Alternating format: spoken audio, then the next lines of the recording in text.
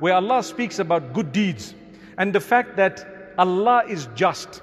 He does not hold against you a bad deed except as one bad deed. But when it comes to good deeds, He multiplies it for you if you looked after it. We did salah just now. We heard the most beautiful recital of Sheikh Mustafa Zain.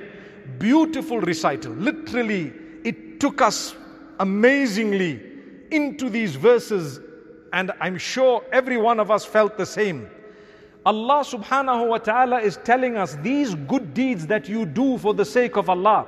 Yes, they are recorded next to your name. If you arrive on the day of judgment and you have your good deed with you and you did not give it to someone because of backbiting, stealing, cheating, deceiving, etc. When you have taken from the rights of others, you are going to pay these good deeds to them. So you won't have it when you come. It's going to be taken away from you. But if you have protected yourself from harming others in any way, and you bring your good deed on the day of judgment, listen to what Allah says.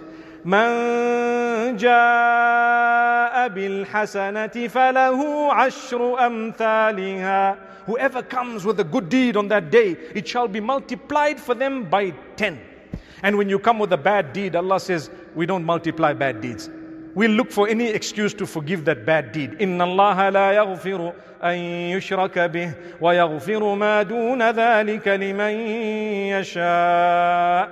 Besides shirk and association, a partnership with Allah in worship, Allah says, I can forgive anything. If you come without having sought the forgiveness, one thing I don't want to forgive. The rest of the things, who knows? I may choose to forgive you. May Allah grant us from His mercy.